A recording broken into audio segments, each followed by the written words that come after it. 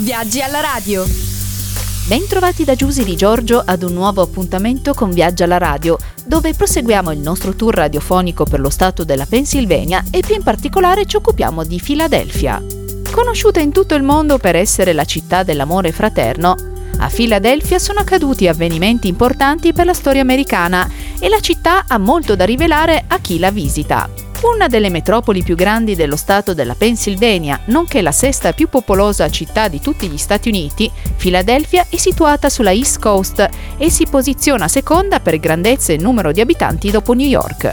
Filadelfia fu la prima temporanea capitale degli Stati Uniti e dopo di lei divenne capitale Lancaster nel 1779, poi Harrisburg nel 1812 e infine Washington. Paese natale di Louisa May Alcott, Andy Warhol e Grace Kelly. Filadelfia è una città elegante e vivace, piena di cose da fare. Nel 2015 è entrata nell'elenco dell'UNESCO come patrimonio dell'umanità per il suo importante valore storico e culturale.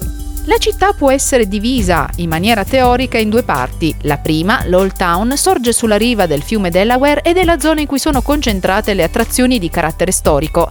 L'altra, attraversata dal fiume Schuylkill, è l'University City, il quartiere moderno che somiglia proprio a una cittadina universitaria.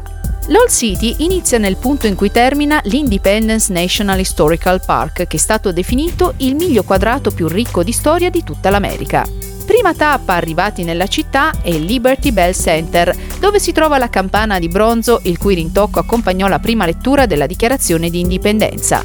Oltre alla campana della libertà, vale sicuramente la pena di vedere l'Independence Hall, la sala dei congressi e il Benjamin Franklin Museum. La città vecchia costituiva il nucleo originario di Filadelfia insieme a Society Hill, il raffinato quartiere residenziale con le case di mattoncini rossi, i portoni signorili e la bandiera americana fissa alle finestre. Gli edifici risalgono al XVIII secolo e nascondersi tra le vie del quartiere vi farà davvero entrare nella storia di questa città, avvertendone tutto il significato così caro agli americani. Se vi è piaciuta Society Hill, resterete incantati da Alfred's Alley, che somiglia a una via inglese del 1800 raccontata dalle sorelle Brontë.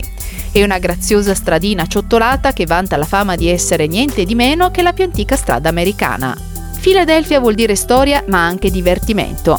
Ad esempio nel Fairmount Park si trova lo Zoo di Filadelfia, il primo d'America, e se non siete ancora stanchi, la centralissima Rittenhouse Square, detta anche il salotto della città, promette infinite cose da fare e vi farà riposare dallo shopping.